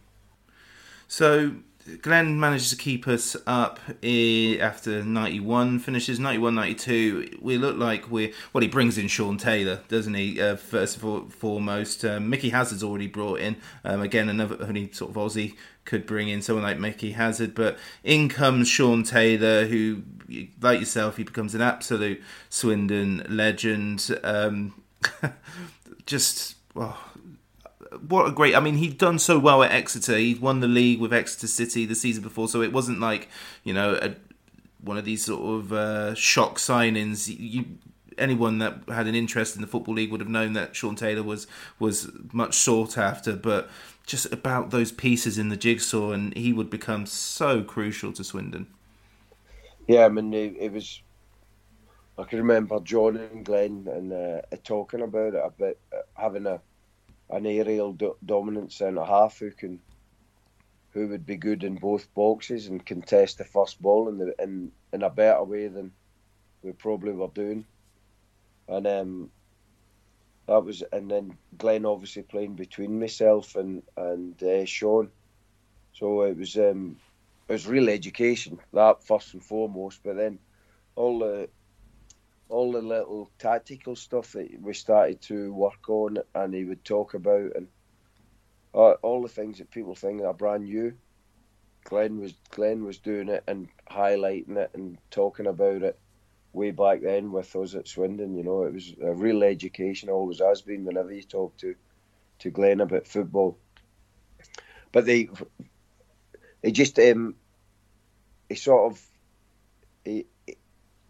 enhanced the style that we played, obviously changed formation, but we worked a little bit more on phases of play or set plays than we probably did with Aussie.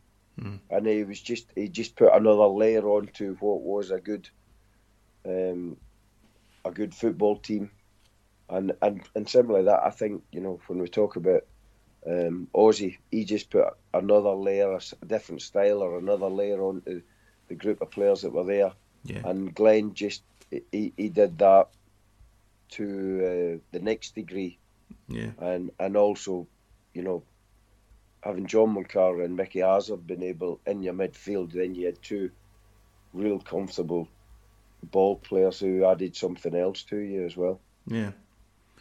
We haven't even talked about Duncan Shearer yet. Well, this is the season. 91-92 is the year of Duncan Shearer. I have read his book. He's quite a character. We'll talk about Duncan as a player and the person first and foremost, but I will end that statement with the biggest fuss of Swindon in the 90s is Blackburn buying him just to prevent Swindon from being a threat that season. Absolutely blatant and remarkable. I know, it was he was the first Shearer Blackburn bought, wasn't he? Yep.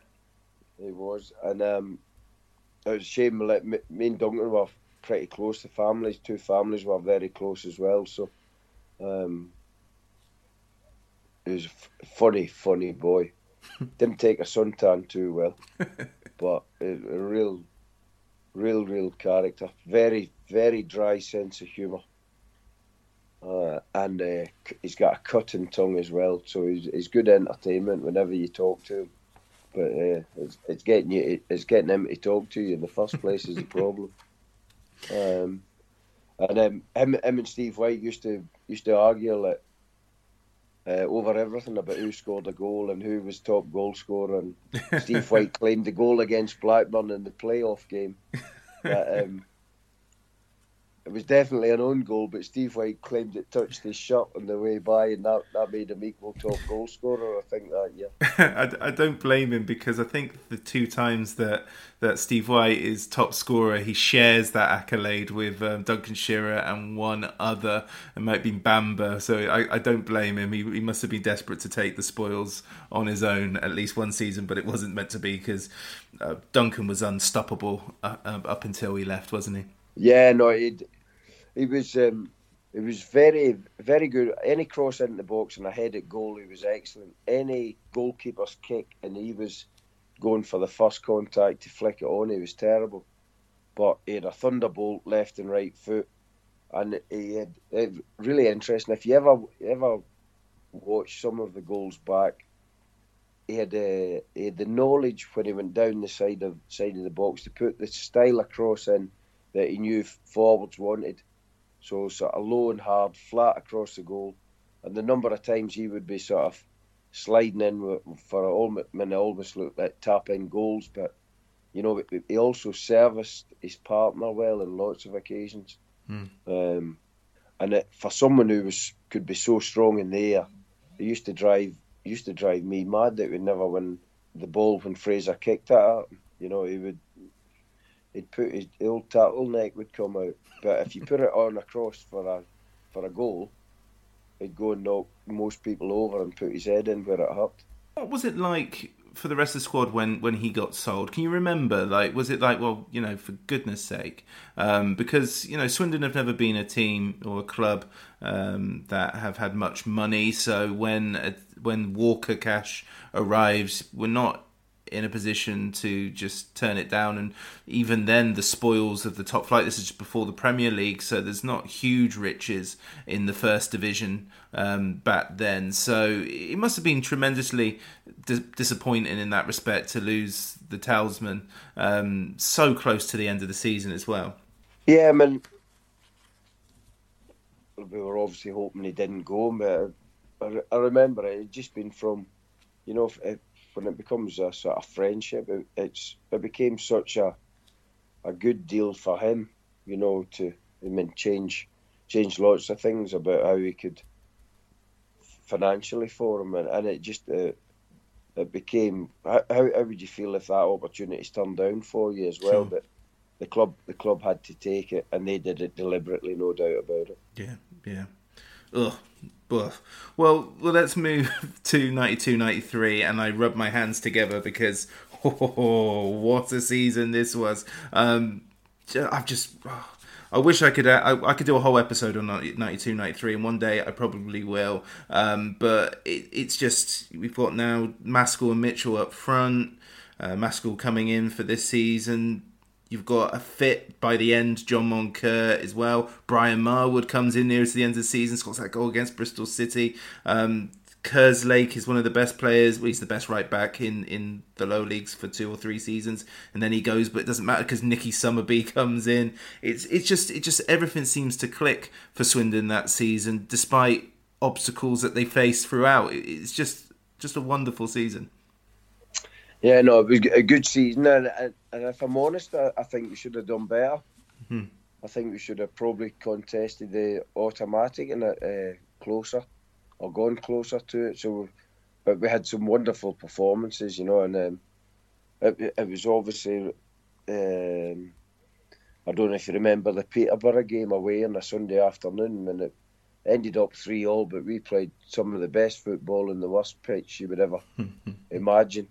And I think the goal that Mickey Hazard scored is still one of the best goals I've been involved in, even though I never touched the ball. It was just... and then Nicky Armand made a couple of mistakes. I think he kicked it straight to Tony Adcock. But there was too many games like that where the quality of our football didn't give us enough wins to really try and go close to the top two. Mm. Yeah, I mean, Newcastle under Kevin Keegan that year, they are ahead. I mean, they don't beat us, obviously, but they're a hell of a force, and it's just. I've got so many great memories. I mean, this is the season that I remember more than any, I think, in my childhood. This is, it's 2 or 3 years since my first game, but this is the one that really, really kicks in, and there's just so much going for it. And we played such good football, and it was almost bookended by those 2 Glenn Hoddle goals, wasn't it? And he sort of set the tone. And I've said this several times to both, just fans on the pod and players, that Glenn Hoddle is the first player I saw where I recognised that he was world class, even if he was on the downward sort of spiral, not downward, but even if he wasn't as good as he was in the 80s, you could see it. He just orchestrated that side. Oh no, it was where it's tactically good. Teams then, because we played 3 at the back, and teams would. Whatever formation, normally 2 up front, but eventually they came and they would play 1 up front and try and leave 3 defenders against their 1 striker, and they would mark the wing backs in whichever way they wanted to try and do it. So, but what he used to say is that whenever that happened, he used to go, and it was the worst thing they ever did, because me and Sean would have to look after the 1 striker. And he would go and play in midfield. He'd just go and play anywhere. It'd become free. So suddenly, the guy who was centre-half was now popping up all over the pitch.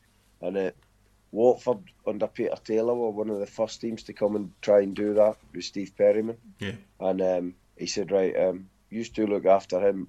I'm going to play elsewhere. And he went and just orchestrated the game from higher up the pitch. Mm.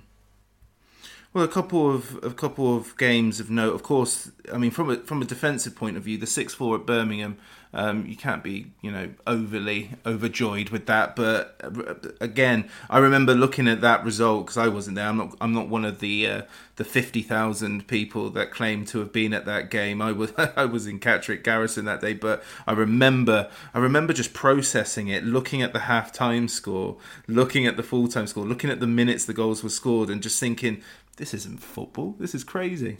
Yeah, I know. It was an amazing afternoon, because it was when Birmingham scored some good goals against, yeah. and it was one of them games where the other team has probably 6 attacks and they ended up scoring 4 goals. Yeah, or it felt that way, and then we were obviously beaten out of it, and then somehow.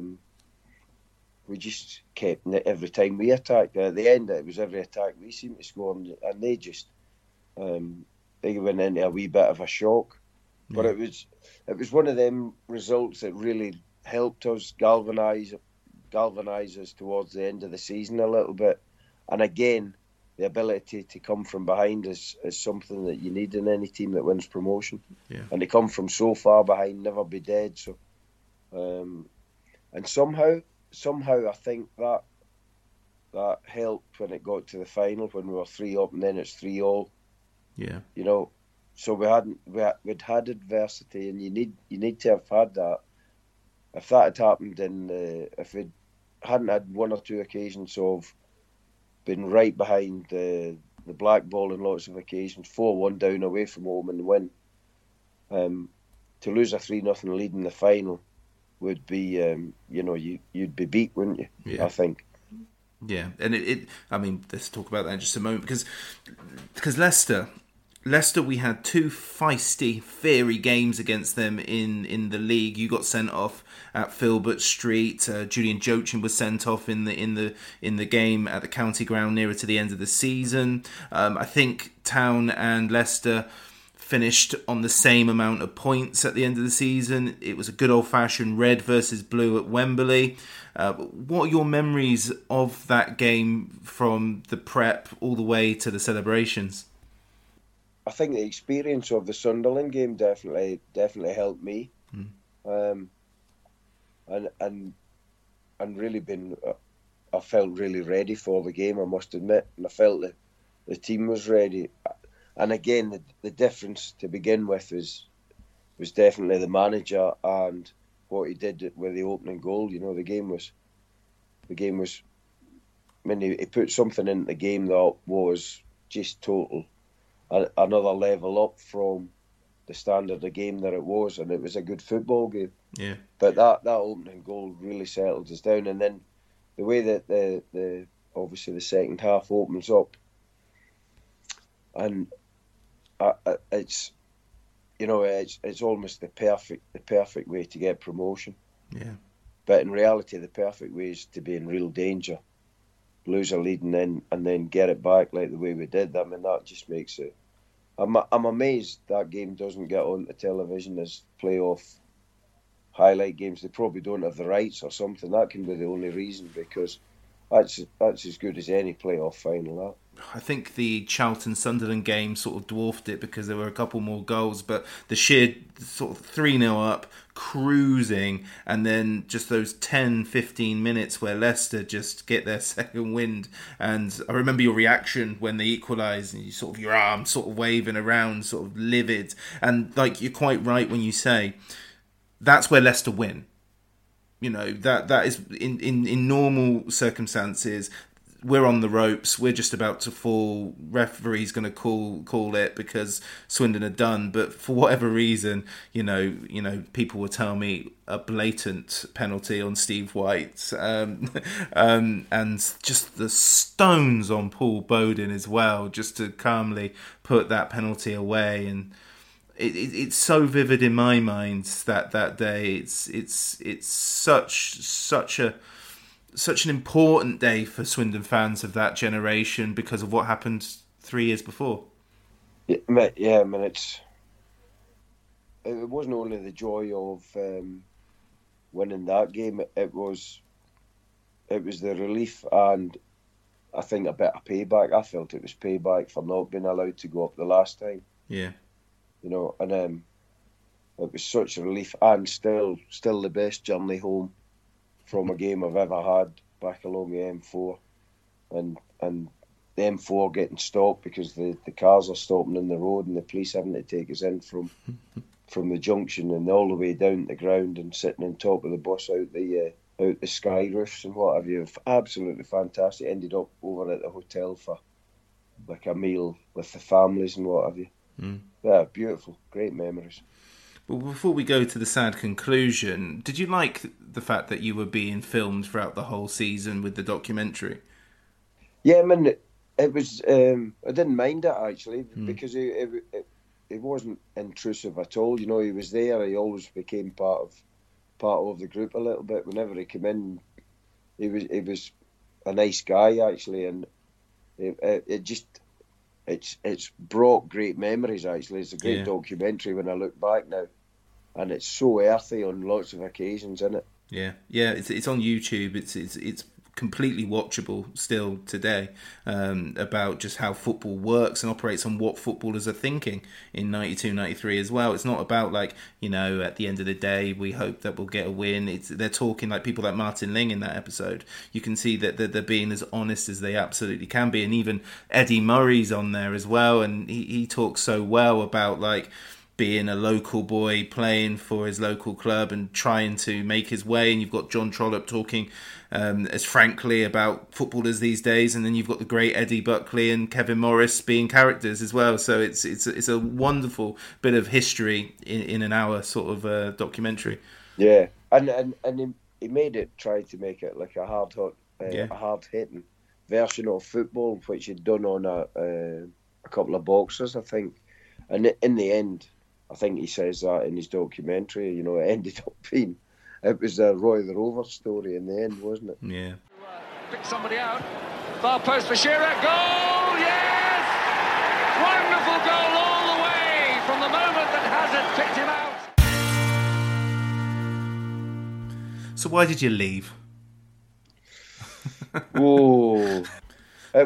Listen, it became, Glenn obviously went to Chelsea, and Ozzy, as luck would have it for me, Ozzy ended up at Tottenham. So I had the opportunity, and, if I'm honest, there was so much of me would like to have stayed, but I didn't think I would get the opportunity to go to Tottenham again. There had been an approach a couple of years before. Yeah. But it was via an agent, and I would have had to sign with an agent, and that might have got me the move to Tottenham, and I didn't feel comfortable with it at all. Yeah. And it just, listen, it became the right thing for me, and it was obviously a pretty selfish thing to do, but it's I didn't want to miss out on the chance of that opportunity, especially with Ozzy being there. If it had been someone else, it might have been different. Yeah. But then Glenn, I had the chance to go with Glenn to Chelsea, and I ended up choosing Tottenham. Yeah. It's kind of one of these funny things, because you're with Town for 8 years, but when you leave, you're only, 28? So you're in your sort of prime years. So, I mean, I'm trying to sort of justify it on your behalf here, but if I'm at that stage of my career, I'm thinking I've started with a mid-table Division 4 team, and I'm leaving them, moving into the new era of the Premier League, or the second season of the Premier League. That is closure, isn't it? And Tottenham Hotspur, regardless of how good they were then, I mean, it's only 3 years since they won the cup final, isn't it? About 1990, 91, wasn't it? 91 they won the cup, the FA Cup. So they're a huge football team. It's not like you're moving to like a modern day Bournemouth or equivalent. You'll go into one of the best supported teams in England, and like you said, that only comes about once. But I'm still very sad about it all. Yeah, it was, and it was. There was a couple of things happened. So I got an offer of a new contract and was told, listen, just think about it and leave it to the end of the season. That's what I was told. And then when we went to the tribunal, I suddenly find out Swindon have inquiries, offers from other clubs, which obviously helped enhance the fee. Yeah. And had been turned down because 50% went back to Mansfield in and over 27,500. 50% would go to Mansfield. So there wasn't. If it had been 400,000, then it would have been. It's a bad deal for Swindon just to let me go at whatever stage it was for 200,000. Yeah. And but I didn't know any of that at that time. And the other thing that really took the transfer fee up was John Sillett was on the panel, and he'd been on the ITV commentary team. Yeah. And watched lots of our games through the season, and he used to wax lyrical about the style of football we used and the players, the way Glenn's teams played, the way Glenn played, the way Sean played, and that definitely. So when he was in the panel and they started talking about it, he was waxing lyrical about games he'd been at, Newcastle and the Peterborough game away and all that type of stuff, and that definitely took the price up a little bit. How did it feel coming back to the county ground and losing? Whoa, it was. I'm being nasty. cruel now, aren't I? I'm being cruel. It was nasty, and a draw at White Hart Lane as well. Yeah, which I didn't enjoy at all. I didn't feel comfortable, I must admit. It must be weird, isn't it? I mean, you've put your life and your career into a small town in Wiltshire for like 8 years of your life, which is, in the grand scheme of things, not long, but in a football career, that's the majority, and it is the majority of your career. I don't think all your league appearances elsewhere combined match the amount of games you play for Swindon. So just looking at them and seeing like that Swindon badge and being on the other side, it must be a bit odd. Yeah, no, it was very uncomfortable, I must admit. I didn't enjoy it at all. So And obviously the result wasn't good for us as well. So. No, well, it's all justified, isn't it? Because you play almost 200 Premier League games, mostly for Tottenham, but you also have a small spell at Aston Villa as well. You celebrate with Klinsmann in your second season when he scores against Sheffield Wednesday. You do the dive celebration. I could talk a long time about your career, but we simply don't have the time. What I do just want a quick segue before we go is Scotland. So one of the benefits of leaving Swindon, it's a bit criminal. You would have played for Swindon in the second tier in modern times, I think. You get to represent your country 36 times. You go to their last two tournaments as well. You get beat by the English in Euro 96. You go to the France 98 as well. Crucially, you are in the music video for Delamitri's Don't Come Back Too Soon, which I'm pretty sure is the curse of Scotland, because ever since that, they've come home and not come back. Yeah. So what's it like being in a music video in a tracksuit and football top? The most Scottish outfit ever, probably. They were replicating the way Brazil had done it through an airport as well, weren't they? We were meant to juggle a ball, and it was obviously it's the saddest song ever. Oh no, it's not the most excitable song. We wouldn't get you too many of you going, but you do anything for the players' pool. It's unfortunate because, I'm not Scottish, but my stepdad is. I've got tremendous sort of affection for the Scots because I was raised amongst the Royal Scots Dragoon Guards through my stepdad's job, and I always like to see Scotland do well. And it's been great. It's been a great shame that they've not really done much over the last 20 years, but you managed to get 2 tournaments out of them, which is all that matters as far as I'm concerned. Yeah, no, it was. That becomes when people ask you they talk about playing Brazil in the opening game of the World Cup as the highlight of your career. But I keep telling everyone that the highlight is exactly what happened at Swindon, doing Division 4 through the Premier League and having to do it twice. That's more rewarding, and that's the thing that I'm more proud of than the selfish thing about playing for your country, and that's me as an individual, and a couple of moments in time which are really, really nice. But for something that really makes your life and is a real big part of your life through years listen, it wasn't all pretty. There was a lot of hardship there as well. You had to really graft to get there, and it's because of that. That's why that always etches out what we did with Scotland. Did you like the nickname, The Fridge? Yeah, I did actually, yeah. And it's all because Lou used to weigh us every week.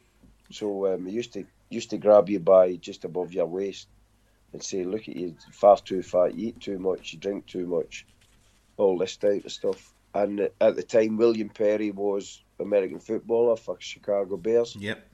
And that's so Colin Gordon, Derek Hall nicknamed me The Fridge because of that. I was just and people say it's because you were cool under pressure. That wasn't the real reason. Well, I mean, about 4 days ago when we started this conversation, we talked about your coaching career briefly, and you've been coaching pretty much since you retired, working with Tottenham Hotspur, and then getting your own gigs at Northampton Town, Nottingham Forest, later Hibs, and now with Cambridge United. There's a couple of questions that I have here, but firstly, before I forget, 2008, how close were you to becoming Swindon manager? Quite close, I think. Yeah. Yeah, I thought so. Yeah, and listen, it was only because, it would have been within a matter of a week. Yeah. I was basically told I was going to lose my job at Forest, and then that would have been the opportunity to go in at Swindon's. But it was hard to walk. I couldn't walk away from Forest. I had to wait until that decision was made, and then in between time, they obviously went and appointed. Was it Morris? Was it Morris, or was it Morris or Danny Wilson, maybe. It would have been Morris Malpass, I think. Morris, yeah. The reason why I ask is I remember somebody with contacts telling me it's going to be Colin Calderwood, and I'm I'm about 25, 26 at this time, and I was so excited I could not sleep that night, and it never happened, and I was devastated. I can never decide whether playing legends coming back as managers is a good thing, because you don't want to sort of tarnish the reputation. But now I think it's so long ago, 1993. I don't think it would matter either way anymore. If one day Colin Calderwood would rock up. Now, you're doing very well at Cambridge. You've earned yourself a new contract, which in lower league terms is great security for you as a manager. So it's going very well there. I mean, is it ever a possibility in your mind, or do you think that ship has sailed? No, I would always think it is, just because of the association. I think that definitely helps. Yeah. That might give you a chance, but then it's the timeline for the club and myself, and whether we're both free or the job's available and I'm free, all that type of thing then leads into it a little bit. Yeah. But there would be the heartstring pull of that, you know what I mean? But you are going back with if you went anywhere, you couldn't replicate what had happened before. No. What had happened through that playing career. I think times have changed since then, but I'm quite confident about my ability as a coach or a manager, and I really enjoy it. That's why I took the Cambridge job, because I wanted to go back to work, and I've found a real good club with perhaps not the most money in the league, but that doesn't matter. No. They cut the cloth entirely in the right way, and I know what the parameters are, and I think with all the other monetary troubles at other clubs that have happened, it's really good. I'm enjoying myself there. To close, when you close your eyes and think of Swindon Town, what are the things that immediately pop up? Who are the faces that you can see? What are the lasting memories? It would be the old Shrivenham Road stand full on a midweek game, and probably one of those cup ties, Sheffield Wednesday, Sunderland, something like that. That would be one of the images. And then the other one would probably be David Cole, Colin Gordon, Derek Hill, Brian Wade, all sat in Shrivenham Road in those digs, wondering who's cooking dinner. Colin Calderwood, thank you very much. Thank you. Nice talking. Inside the box to Moncur. Good run by him, and now Maskell.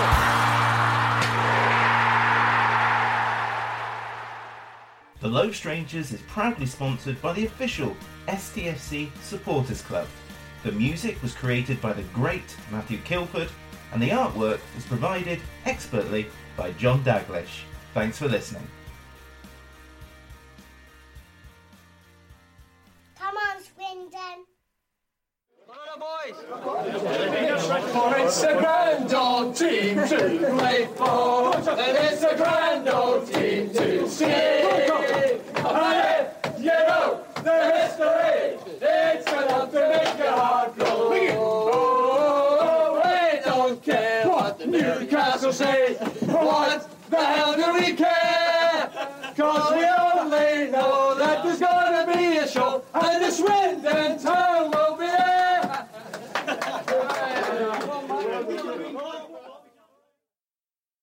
Hi Ellis Pod fans, it's JR here. If Swindon players were McDonald's items, who would they be? We've had lots of Big Macs like the legendary Alan McLaughlin, Harry McCurdy, or even Steve McMahon. Perhaps you'd prefer to channel the power of McPlant like Darren Ward, or maybe 5 chicken selects, one to enjoy for each time Ben Gladwin joined. Yep, there's one spare, but there's still time. And you don't need super scouts or data solutions to get your hands on any of these. McDelivery through the McDonald's app brings them all to you. At participating restaurants, 18+, serving times, delivery fee and terms apply. See mcdonalds.com.